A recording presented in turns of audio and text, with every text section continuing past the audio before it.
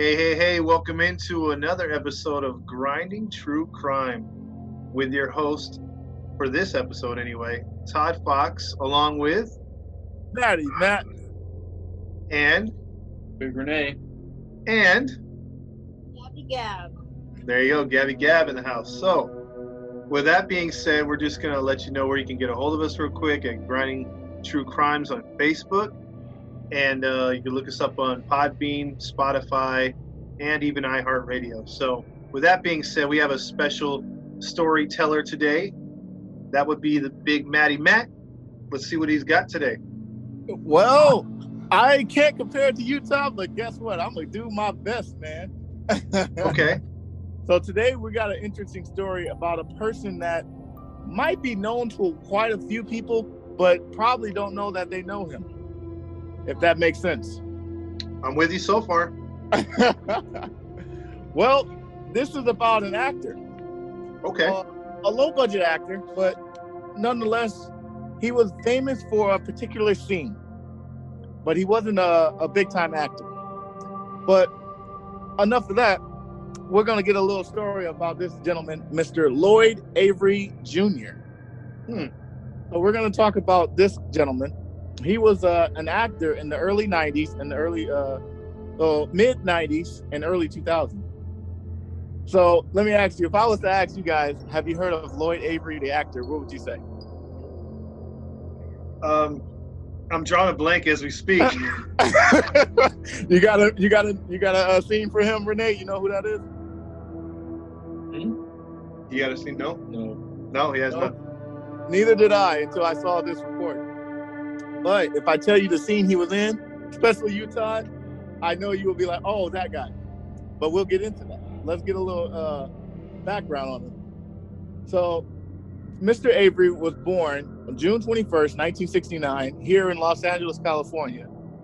And along with his little brother, who's also a small budget actor named Che Avery. You said June 21st? June 21st. That's your birthday. That's my birthday, so. Oh, snap. All right, how ironic. But him and his brother appeared in films in the 90s. They both were raised in the middle class area of Hyde Park. They were with both of their parents in their life, the mother and father. His dad was a handyman, well-known handyman, and they had a pretty good living. They lived in like I said, a middle class area. They had a nice house, had a strong upbringing, something that you wouldn't think would turn for the worse for these people. They were raised in a Christian background, so they had it made.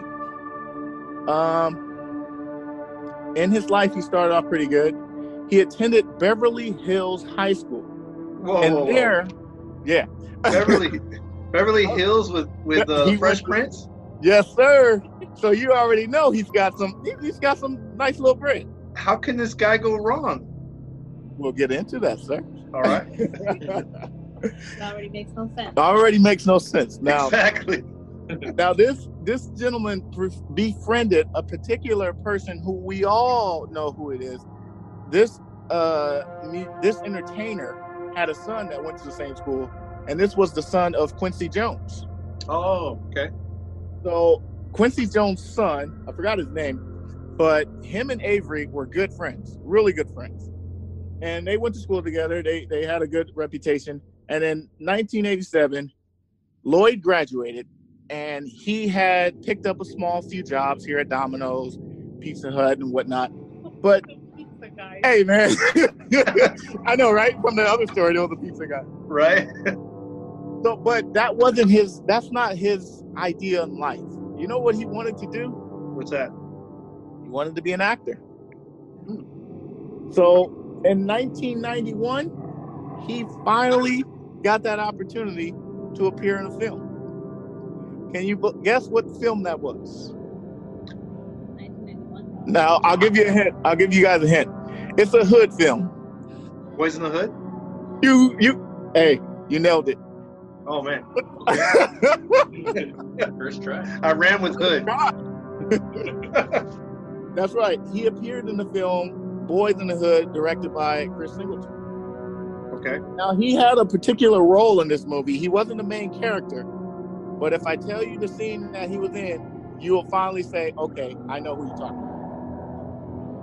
So, as I mentioned earlier in the show, the role he played was very iconic, especially in cinema. It's a very iconic role that will be played in your head from the time you see it till now. So, for those who've seen the movie, Gabby, have you seen the movie? I don't remember. Probably not. Renee, have you seen the movie Boys in the Hood? Yes, they have. Yeah, he's seen it. Yeah, I know you have, Todd. Mhm. So, for those who've seen it, I got one word to say: Ricky. Okay. Okay, do you remember this part where Ricky was running through the alley? Yeah, he was gonna get shot. He was going to get shot. Do you remember who shot him? The blood, the big guy, right? It was the blood in the car. That Yeah. was Lloyd Avery with the double-barrel shotgun. Oh snap! Okay. So he was the one who shot Ricky running through the alley. So for those who don't know now, that is Mr. Lloyd Avery. Okay, Renee just pulled it up. I've seen it. Yeah. Okay. Yeah, that's Lloyd Avery. Now, he appeared in many other films, such as Juice with Tupac. Okay. He appeared in the film Shot. Most of the films he appeared in were gangster films. He also appeared in Don't Be a Menace while drinking your juice in South Central. He did? Oh, I freaking love that movie. That's one of the craziest titles, but he appeared in those movies. He always had small roles. But if you notice something, in every movie he appeared in, he played the role of a gangster. Yeah. Now, this gentleman who grew up a nice boy in a Christian neighborhood, Christian family, always played the role of a gangster. Eventually, you become the role you play, correct? That is true. Well, it also is true for Mr. Lloyd Avery. Uh-oh. Eventually, he starts portraying the role of his film in real life. He liked it. He loved it.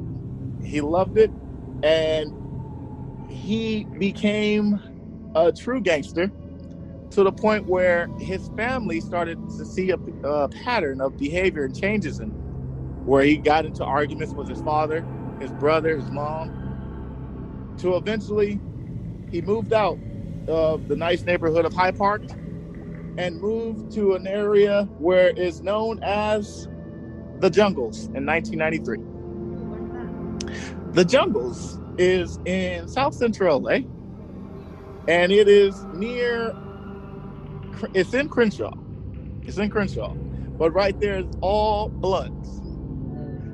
It's called the Jungles for a reason. No way now. Do you know why, Todd? I'm afraid to say. Well, let's just say it's really bad over there.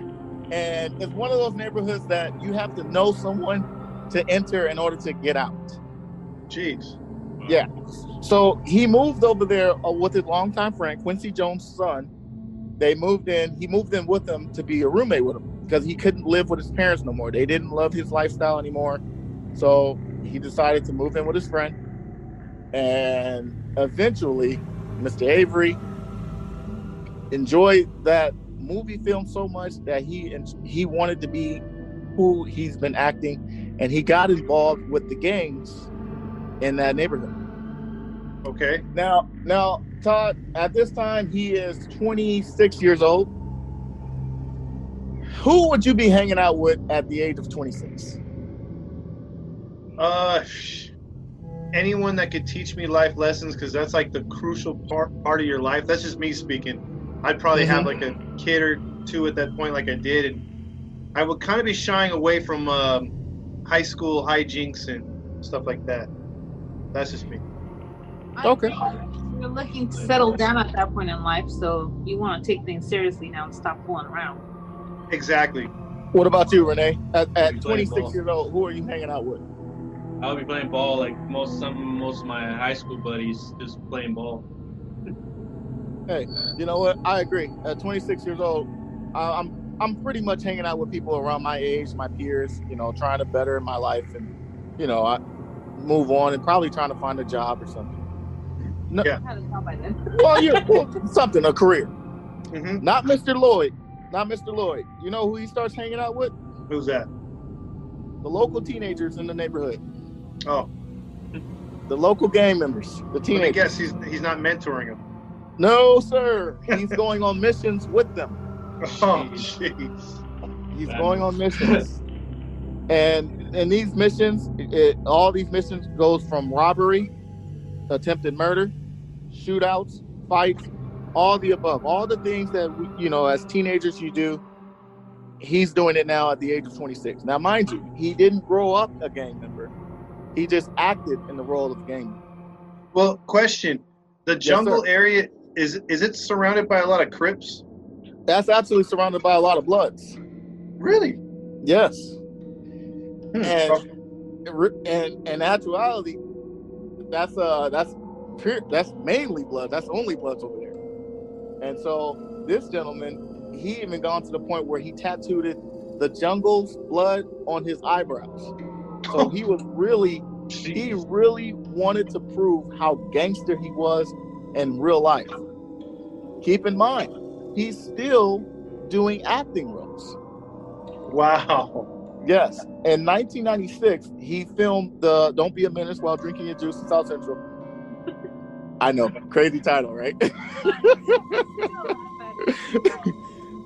During that film, him and the director started bumping heads. Okay. They started clashing.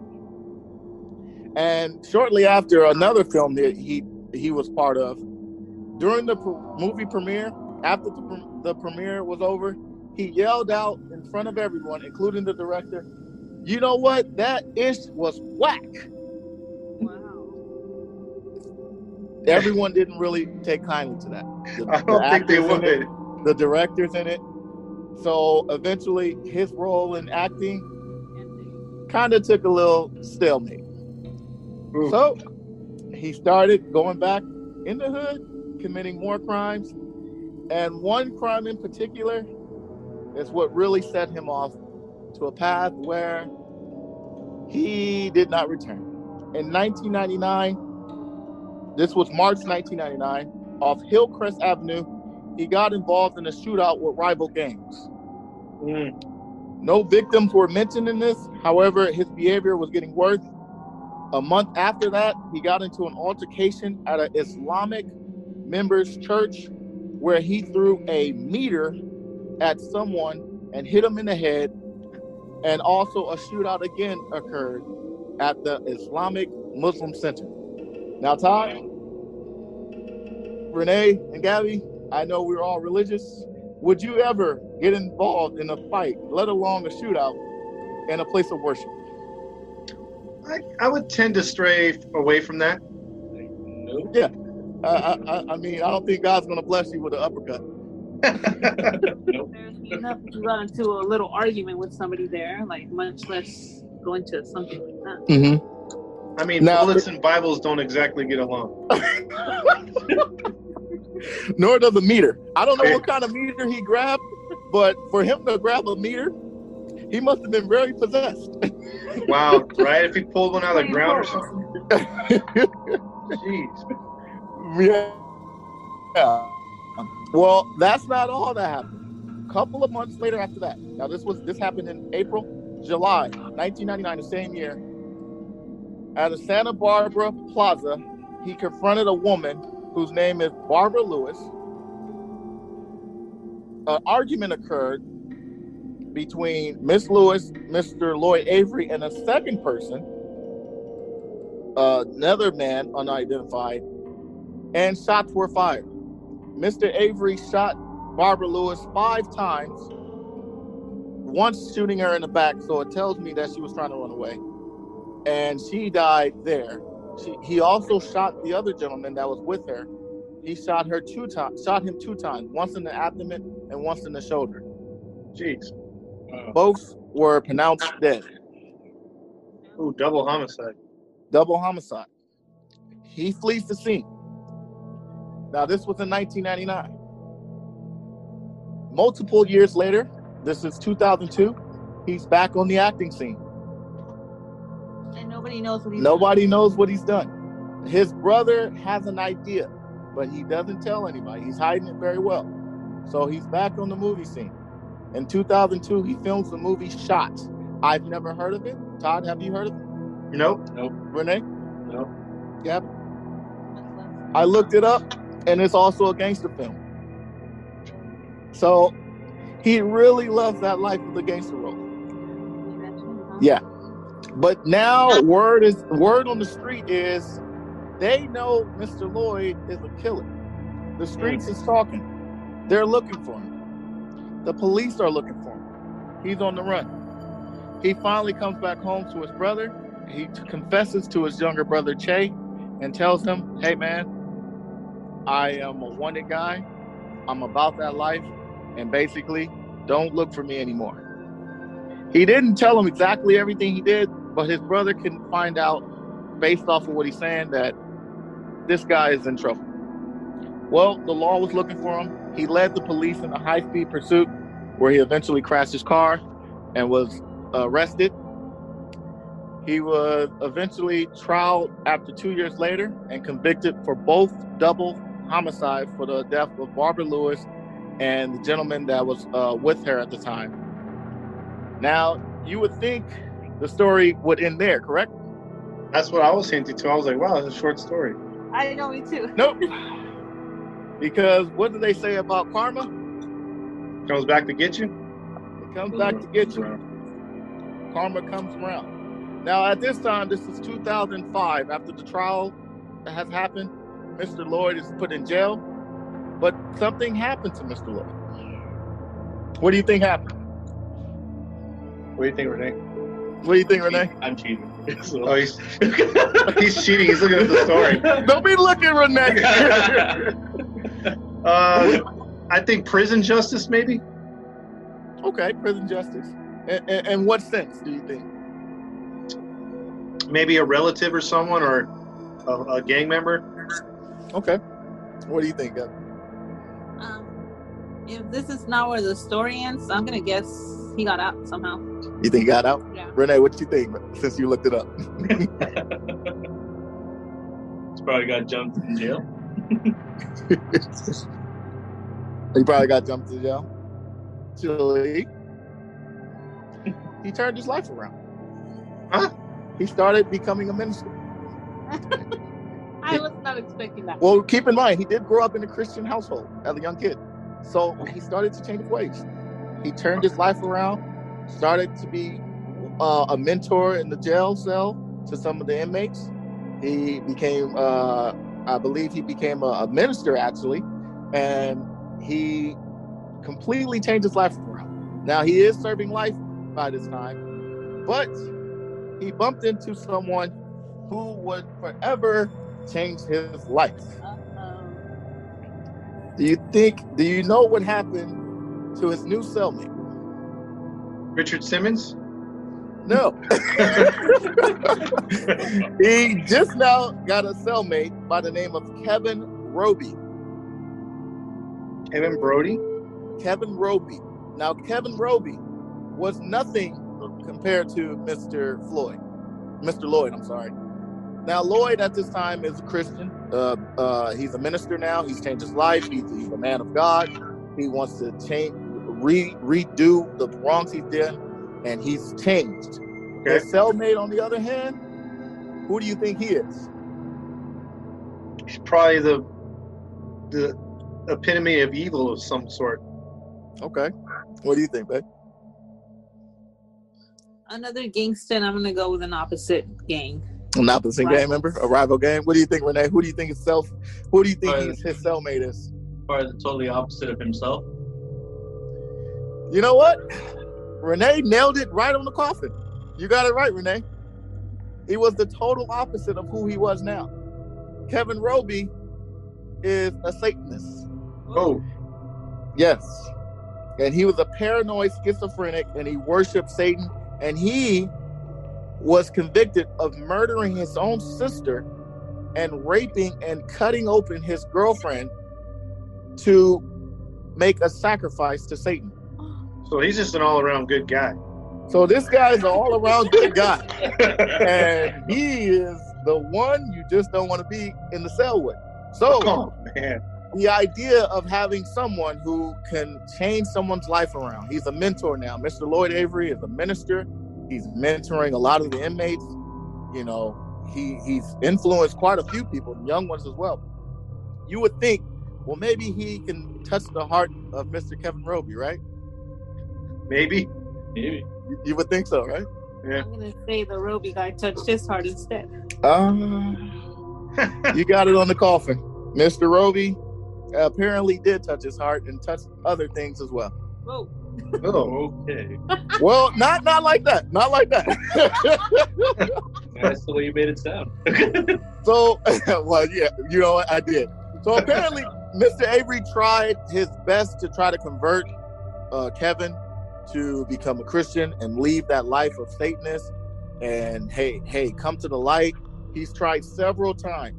And Mr. Roby warned him. He said, hey, stop preaching to me.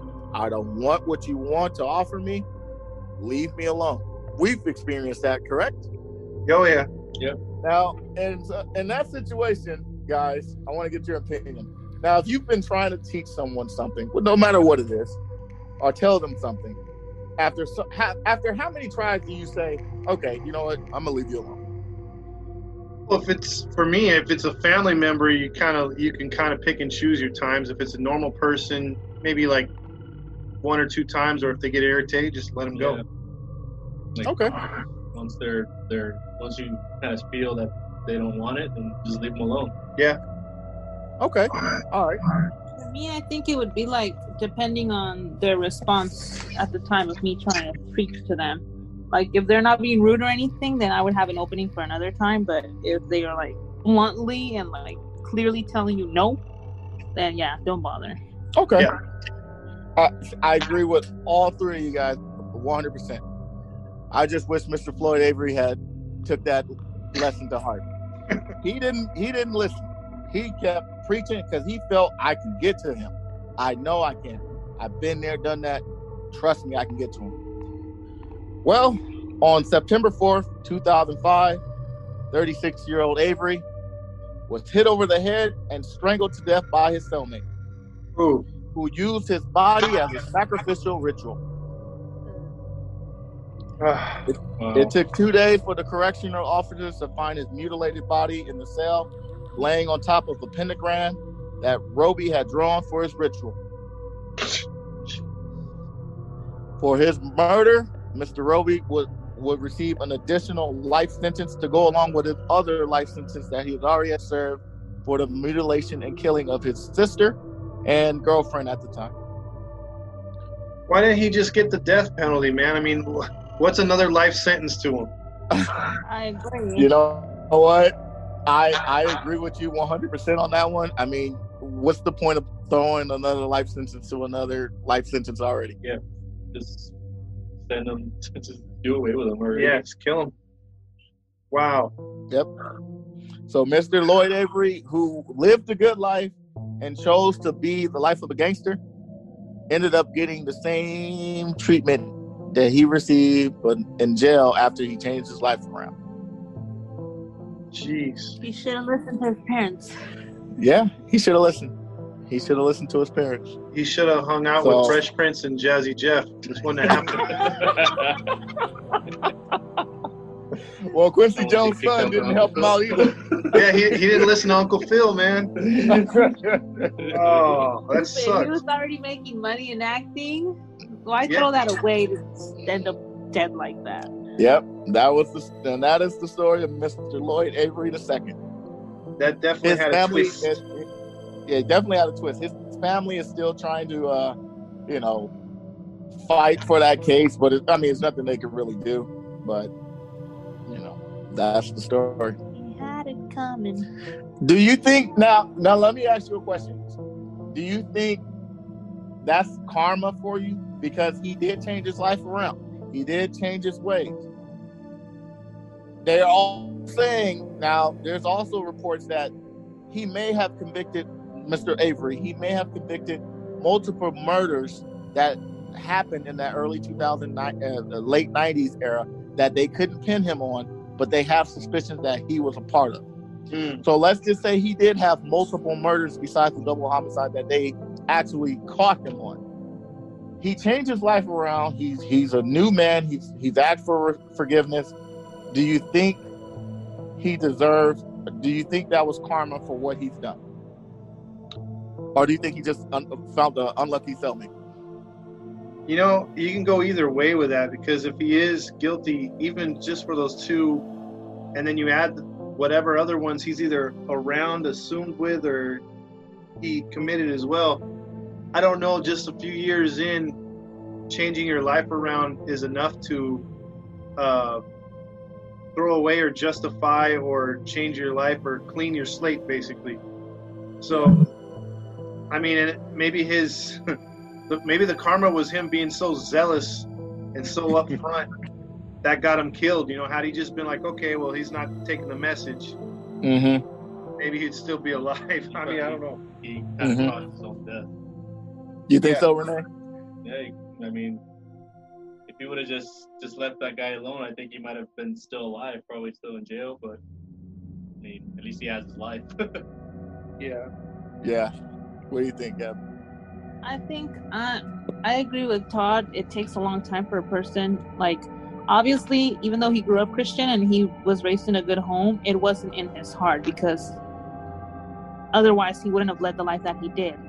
And he was being successful, but he just wanted that bad life so bad that he ended up not caring about other people's lives. I think in the end, for me, it is more karma.